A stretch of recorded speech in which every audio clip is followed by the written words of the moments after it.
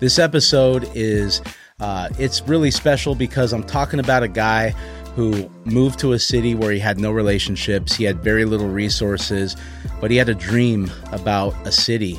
And, you know, so many people have heard of Redding, California. This guy not only heard about it, he dreamed about it. He moved here and he started creating real estate development in a way where people looked at him like he was kind of naive, and he even got sued and probably proved him wrong, but he stuck with it. His story is so inspirational, but I think what a lot of people are going to get out of this is what happens when you dream and you act and you make a decision to make something happen. You're going to hit some obstacles. It's going to go in multiple ways that you didn't imagine. But on the other side of it, you're going to gain something so much more valuable than money. You're going to gain wisdom and experience. And this guy's really done it. So Joshua Johnson this is a great episode, and I hope you guys like it. Please make sure to like, subscribe, and comment. Enjoy this episode.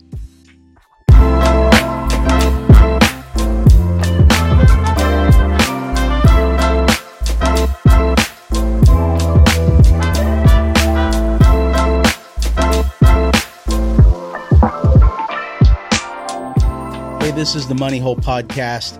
Please make sure to like, subscribe, and download and leave us a comment. Today, I'm really excited to hang out with my friend Joshua Johnson. Thanks for coming, man. Hey, it's a pleasure. Appreciate you being here. Yeah.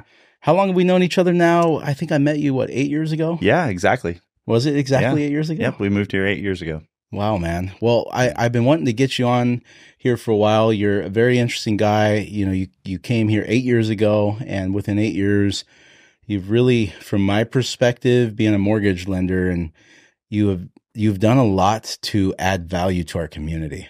Thank you. And that's what I think people see when they hear about you, is someone who, you know, there's people out there that are developers and that are doing real estate because they're trying to make money, which there's nothing wrong with that you got to make money. But then there's people like you where you can tell that you're actually trying to improve this community and you believe in it. Mm-hmm. And I remember one of our first conversations when we hung out, you told me the story about moving here and what you saw here and the potential you saw here. Mm-hmm. And 8 years ago wasn't that long ago, but man, so much has changed in 8 years. Absolutely. So, man, I'd love to hear just a little bit more about your background, you know, because you're doing real estate development. Mm-hmm. You help builders, you consult lots. Even as recent as yesterday, a friend of mine was telling me that you were helping her out with some farm stuff in Indiana. Yeah. And so tell me a little bit about your background and how you got into development and what brought you to Redding. Well, it's an odd story. My background out of college, got a degree in government and business, and when I graduated, decided to start a software company. So I did that for about 12, 13 years. Where was this? Most of that career was done in Cincinnati, Ohio. Okay. So we moved to Redding from Cincinnati. I'm originally a California boy, but spent some time in the Midwest there and had a great life there. Actually, my entry into real estate happened in Cincinnati. The way I got my first home was I partnered with my father-in-law who had cash and I had time, and we went in on a foreclosure during the '08 crash. Okay. And I did the sweat equity, played GC, did all the remodel, and then I ended up buying that house off of my father-in-law, and my profit was my equity in the home. Nice. And ended up selling that home for a really great profit that helped us when we moved out here and to invest in our first project, first land development project. But really, what happened in between that as I was building my software company, there was probably over a period of time a little bit of this, man, I love building digital things and being in this tech space, but there's so much, there is somebody in this world that's deciding how our cities feel and how they look and how we live in them. And who is that? Is that the government? Is that some random guy, an investor somewhere just deciding this? What is this? And I found out about this role of a developer and how they kind of imagine space. And I lived a stone's throw away from this little community, suburban town of like 3,000 people outside of Cincinnati, called Marymount. And it was a master plan community by a guy who was inspired by the Garden City movement, which if you look up the book is Ebenezer Howard wrote this book on this in England about how cities, how kind of the ideal city would be designed and planned. It inspired Walt Disney to build Epcot, and before Epcot, it was going to be in the experimental prototype city of tomorrow. Before it was the theme park. Disney's dream was to build a garden city, essentially this prototype city that people would come to learn about and go and reproduce in other places of the world. That was his big dream before he passed away. So this guy built one of those little micro urban communities outside of Cincinnati, was kind of the master planner behind it. He didn't own it. He was the consultant on it. And it really gave me this kind of like inspiration for this role. And, but I would say I never even thought about it though, until I had this, to be honest, a dream. And in that dream, it was just I have a lot of dreams. We all have a lot of dreams. They don't make sense. Yep. Most of our dreams are wild. You're like riding a unicorn in the middle of space, or you're falling and you want to wake up as quickly as possible. Yep. This dream was one of those dreams where I woke up, I remembered every detail. It was very fascinating. And in it, I was with a bunch of people and we were building a city together. Wow. We built this beautiful city. I woke up, I was so inspired. I was like, how do we build cities? Who does that? And I think it just took me on this, that was in 2014. It just took me on this journey that I'm on now, which is how do I play a part in making my city better wherever I am? And, looking at land and imagining what can be possible, but then doing that with the fundamentals of real estate and how it all works. Because we can live pie in the sky in this blue sky world. It's like, oh, everything's possible. And that's not true. Like we live with obstacles. And that's where the creative opportunity comes is when we see an obstacle and actually how to work within it. Yeah. You know, a lot of times, you know, in our software company, we talk about, you know, so many people talk about how to think outside the box, but actually it's about how to explore all that the box has available to you. All the walls actually create opportunity in some cases. It's not confining. And sometimes it's like you put the study that had the children in the playground without a fence. They felt less safe, less secure. They didn't have as much imagination and play. Whereas you put a fence around it, all of a sudden they're exploring all that playground has to offer because they know the boundaries. And I think sometimes development just creates that. There are more boundaries in California than in Missouri or in Ohio or these places, but which makes it more difficult, more challenging, but it's not impossible. And I think that's what I've been exploring here in Redding is so transitioning from real estate from software to real estate was really kind of the big jump for me. And I remember I had a mentor of mine back in Cincinnati because I was having, this, semi-imposter syndrome. And I go, who am I to think I can go from software to something so big as land and development and building, construction and all this stuff. And he was a pretty high up executive one time at Procter & Gamble. And he looked at me and he goes, I don't know if I've ever met a developer that was born that way. Yeah. And I think it just opened my mind and my eyes to realize that they've always come from something else. Yep. And that was really, really helpful in that moment. It's kind of like, oh, okay. Yeah. I had a reminder this morning of that very thought. We do these through Braveco, we do these shooting schools. One of the things that we tell people who have never shot long range rifles before is what makes you think you're going to be good at this your first time doing it? Because as men, I think we show up and we have this competitive thing in us where we think we need to be able to do well at anything. Yeah. And I was golfing this morning and I had to remind myself, I was like, what makes me think golf will humble a great man. And I don't do it very often. I just like hanging out with my friends. But, I love what you said about the box equaling opportunities. Obstacles equal opportunities. I've really been thinking through that this year. Obviously, the mortgage industry right now is because of the fiscal policies and tightening financial world. We are seeing a lot of those obstacles. And, in California specifically, how to do real estate and invest in real estate, it's hard. Right. And there's so many obstacles, whether it's the cost to build, regulation, the time it takes to get through processes that take an hour in most states. You know that way over more. The county permits versus you know that way more than months. I know. But this last year, like I've been really seeing people that are taking advantage of these obstacles and they're looking at these regulations that are coming down that most people look at and say, man, that's going to make things harder. And they're like, no, there's an angle there. There's a way to actually take advantage of that. And yeah, it's super interesting to, like, for example, like AB, what is it? SB9 and AB 211. These are some of the I've been learning about. Yep. And, you go down to Sacramento and even here in Redding a little bit, but you go down to some bigger markets and you see these townhomes and you see these mass developments downtown in these areas that were once, pretty rough, and they're new and vibrant. You're like, who on earth is doing this and why? How does that make sense? And so it's a pretty interesting thing for people to kind of look at the angles. And one of the things I wanted to ask you about, so you had these dreams and visions. Your friend told you, I don't know any developers that, were ready for that. Obviously visions take financing.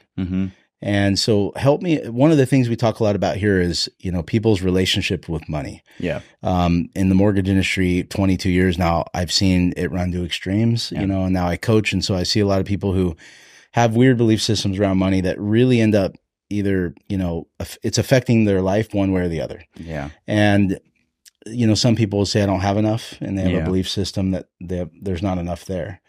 Now, I don't know you super well, but what I do know of you is you have learned how to be resourceful and kind of like some of the projects you've done, correct me if I'm wrong, but like you've raised capital and you've found a way to make it happen, even if you didn't have your own capital to do it. So I'd love to talk about that, because I think the economy we're heading into right now, it's really important that people start to become resourceful and realize that there is opportunity. They just have to stop thinking the way they're thinking. Yeah. Yeah, no, totally. And I think that the starting point is the vision that I had and what I wanted to do was bigger than what I was able to resource myself. I had some resources. You definitely, whether you're doing a tech startup or you're building, subdivision or doing, multifamily development or whatever it is that your plans are, having skin in the game is important. Making sure your investors feel like you're invested with them when you get paid, when they get paid. And oftentimes they get paid first. And that's how it should be. And especially with me, it was my, on my first, project, I took a lot lesser percentage share of the project, had to structure the deal in such a way to get in the game. And that was really important. A lot more sweat equity, types of structure that I wouldn't do going forward, but was necessary, and I don't regret it at all. It was the way it needed to be done, because there wasn't a lot of history. You don't have a slew of projects. You had to prove yourself. Had to prove yourself, and more so to eliminate risk off the table. Right? It's another way of building credit. And not everything happens. It goes as planned. Your pro formas are crap. You can do your best. Timelines, performance, everything. You have so many things that could happen. I had, have one project that has done the opposite of my plan, and I had another project that exceeded my plan. I've been a part of projects that are kind of pretty close to plan, and as I step into them now, I have a lot more sobriety, and that's just kind of how it goes. And each project it was led by the same process. We went through the same kinds of steps, but different things happen different times in the market, all of these things. And I think that's why, having your eggs in just one basket, not having, is so critical for my family that I had cash flowing businesses as I was stepping into development. Development, for me is probably a life calling, I feel like. And for me, that's not always related to my day-to-day income. The way that I've been able to provide for my family is sometimes different than the things that I want, the way I want to make my mark on the earth. And sometimes they coincide, and they have in development as well. But it's not one of those things where you get a consistent paycheck. Right. So getting my real estate license was important. Becoming a contractor was helpful. Being able to start to do multiple things that all are within the vein, or what you call vertically integrated. things that would benefit my future developments has been my path, like a 10-year pathway of just building the skills and refining, but staying kind of optimistic, keeping my eyes open to opportunities is probably a better way of saying it. And while also putting in the work to getting better at things that I didn't have the education or training in the past. So I've kind of had to do that with my own time. And that's, I mean, man, the things that I'm reading and studying up on, you know, in my nights and weekends is probably very different than a lot of other people, but it's because I love this. I want to get better at it. And want to keep learning. How much, tell me about some of the failures along the way. Cause you know, if you're anything like me, if I had to go back and start over again, I'm so grateful for my journey, but man, I'm so glad I did not know what was ahead, because it's hard, man. You know, this entrepreneur world and hiring people, and there's so much risk, you know, and it's no wonder that 98% of society would rather just punch a clock and take a paycheck. Like, I don't blame them. Yeah. So I would love to hear, you know, about some of the failures and the places where you're like, oh no, like this is going to ruin me. Yeah. Well, I think that I would say one of the things that I wasn't prepared for, and I call it a failure of naivety, and just which oftentimes it's we want our dreamers of the world to be somewhat naive, or they probably, if they're fully aware of the you have to be the pain that would be coming, they probably wouldn't step into it. It's a gift. So I think that I was grateful that I had mentors that helped give me some wisdom without trying to tell me all the pain that I could potentially endure.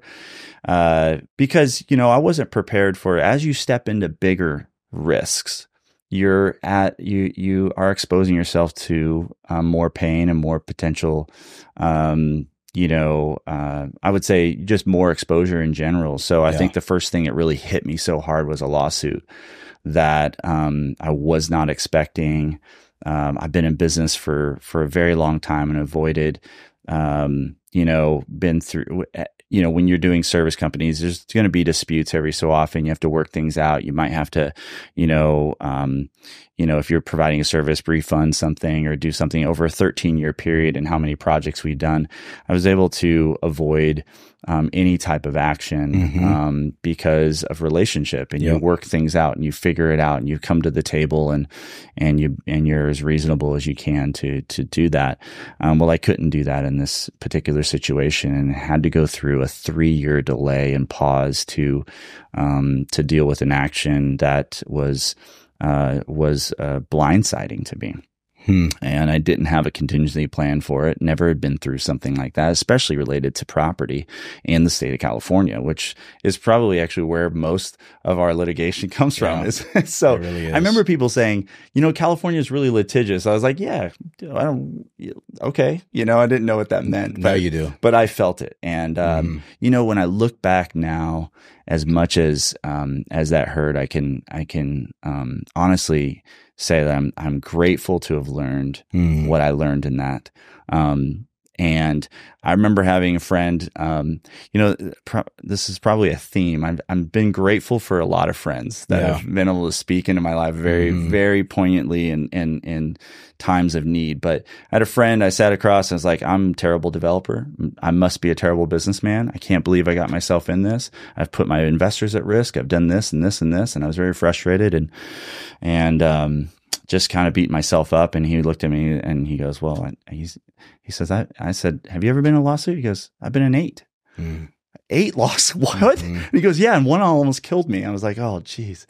So it just made me realize, like, and this is a guy that had taken tons of risk and had built great businesses and had a great reputation, but things happen. They do. Things happen. And I think that it just gave me, I let myself off the hook a little bit to say, you need to get through this, and you need to do this well, but don't beat yourself up. This is a failure you can walk through, and you can come out at the other side, and this too shall pass. Yep. So I think that's what I did. And it took longer than I wanted, but we got through it. 3 years. What were the things that you did during that season? Because I've been in one. In fact, I've been in many of those seasons where I've been sued, but where, maximum stress, tons of uncertainty, A lot of loss of sleep. Yeah. The feeling like you're alone and you're going to fail miserably. Everyone's going to know, and you're going to look like a fool. Yeah. And nobody can, even though you have all the friends around you, you're just like, you still feel like, man, I'm in the ring fighting a guy that's twice as big as me, and there's no one else in this ring with me. And man, I hate being in those places, but I would love for you to, what were the things that you did when you were in that lawsuit that helped you hold on to hope and keep moving forward and stay optimistic and have some, just have some life? Yeah. One of them that I can think of right away, I remember waking up in the middle of the night, probably the peak of my stress, the absolute peak. I was spending so much time dealing with this situation that I had pulled back from my software company, which was still the primary breadwinner for our family financially, but I pulled back. So less income. All of a sudden, the project was at a stalemate. Yeah. And I remember having this idea, a pivot, this idea of my way through this was going to look different than I had imagined. And so that's when I actually had the idea to get my real estate license, is that instead of walking away or running away, doubling down. So when I was feeling like the least qualified or the least, I would say, able to push through, I felt a strong urge to go harder at the thing that was causing pain, which I kind of lumped all real estate into that at that time, because it was the genesis of it. But I'm so grateful that I did, because in that process, it just got me thinking differently, got me seeing other things. And that's when, during that I bought a piece of land with a friend across the street from Woody's, which is a restaurant in downtown Reading on Oregon Street. I bought a little piece of land for $70,000. And that there's a number of things that happen, but I'll jump to an interesting point in that was related to my pain. Is that after I had developed it, that little piece of property, and mapped it from ground up while I was in this delay, it allowed me, when I went to sell it, it gave me the cash that I needed to pay the debt on the land, which then I converted to me getting a lot in the subdivision and building the first house in the subdivision, which tipped it forward. And that was, when I look at that story, I go, man, I could not have written that. No. Could not have written that. And I'm so grateful for the little steps, but I don't think I would have had the ability to even see that property if I hadn't gone through that sleepless night with that idea to double down. Yeah. Yeah, man. That pain is, I mean, gosh, we don't ever want to tell people that that's something they have to do. But I just think that one of the benefits of that pain is it pushes us to think differently. And I'm assuming when you were losing sleep at night, you're talking about fear, right? Yeah. Oh yeah. And the problem with fear is, one of the things you said is you stopped being engaged with your tech company where you were making money, right? And so it's like, when I'm in fear, I'm seeing the problem bigger than it is, and I can't see things clearly. And I've had a situation recently that I've been going through where I had a bunch of fear, and it was very similar. It was a plan that did not work out the way I thought. And about 2 weeks ago, I had this elk hunt planned with some really good friends. We do it every year for like 15 years. And it felt very irresponsible to go. And in the end, I was talking to my wife, we've lost some friends. It's just been a lot this last month. And she looked at me and she said, you need to go on this trip and you need to stay as long as you can. And it's a place where I would not have cell reception. And I'd be in the middle of the woods for like 6 days. So I said, okay. I felt like that was kind of, important directives. And I listened to her and I went. The first 2 days, I was maximum anxiety. Yeah. And the third day I got the flu. Yeah. And I had to lay in this Montana canvas tent with a heater going because it was super cold up there, shivering in my bed. I finally woke up the next day and I felt clear. I felt good. And so I went out hunting and I sat in a tree stand for 8 hours. And then I did it for 3 more days. By the third day, I realized that I wasn't that important and that my problems were not that big.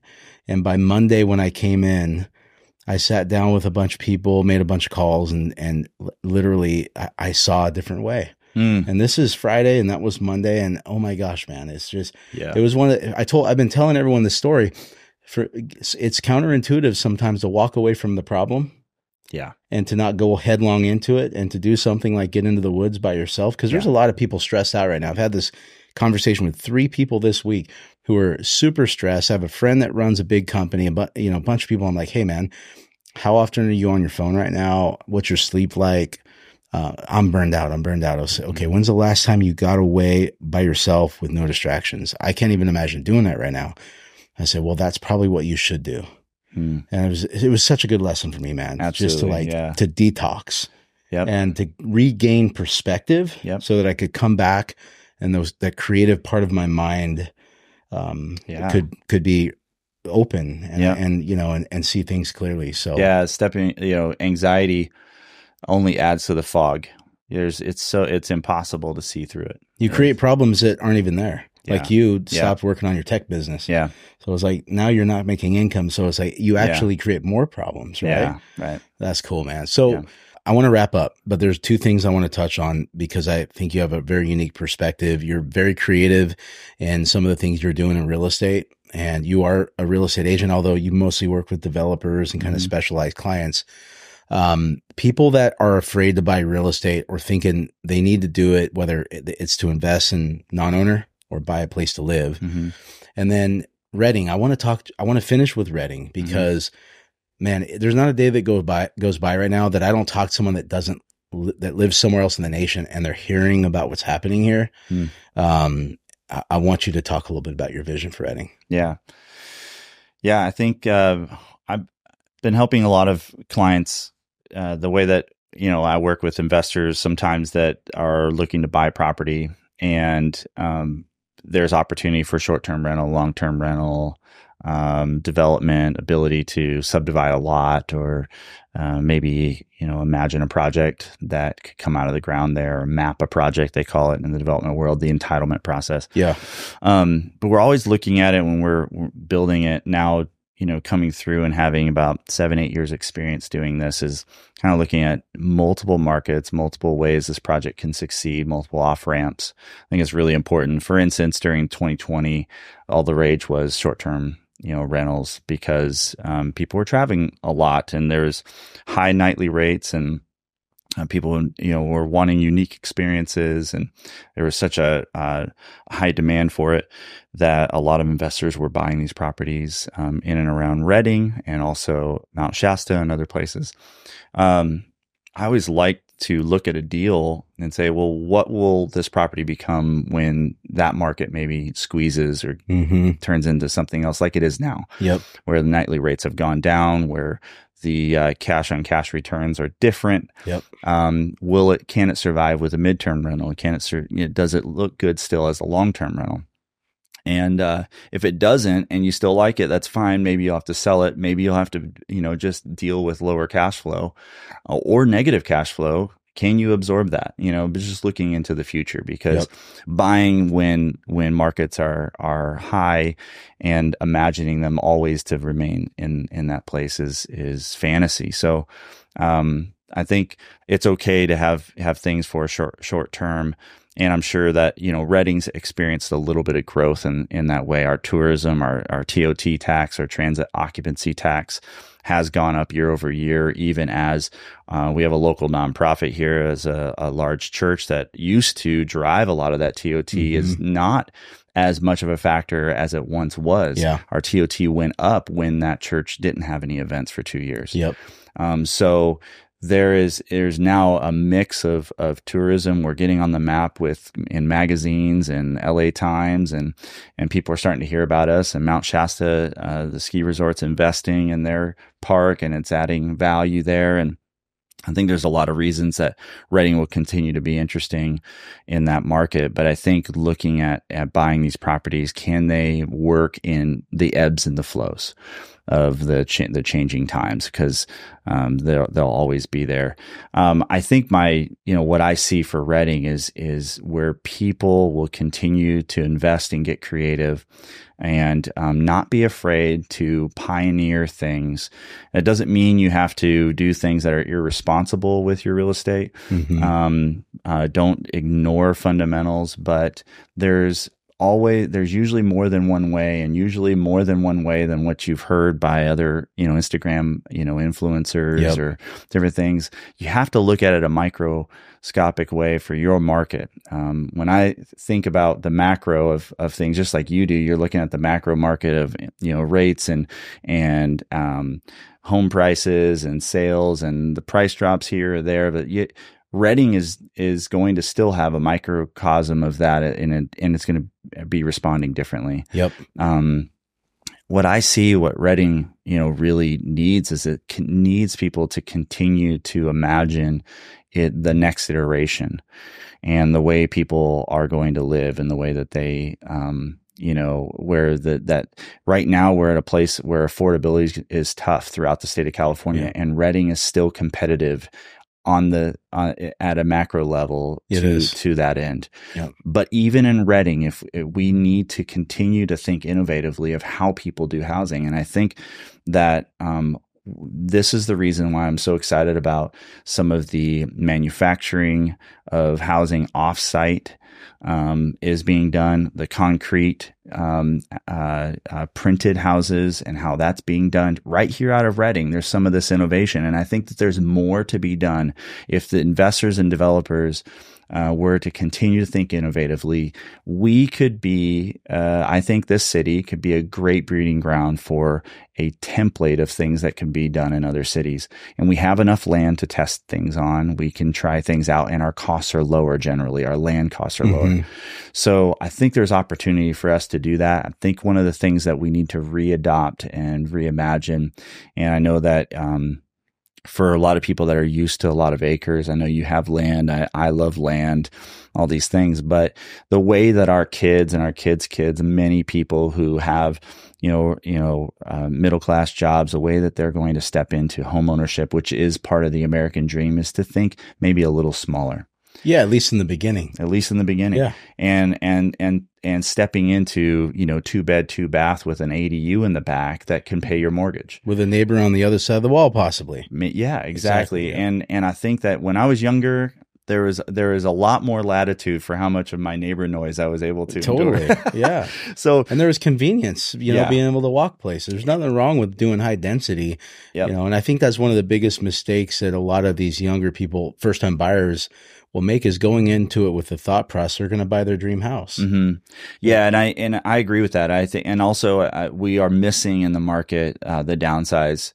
The retiree fixed income, I'm downsizing house. Yep. I'm done. I don't need a 3,000 square foot house in our city in Gold Hills anymore. Yep. I actually could do with a 2-bed, 2-bath with a first floor master, and my grandkids can still come visit, and I've got a cute yard, and I can take care of it, and I got plenty of space, and then I'm going to be traveling and visiting family. Yep. And doing things with a significant other. And I think that's something we got to reimagine, those kinds of spaces.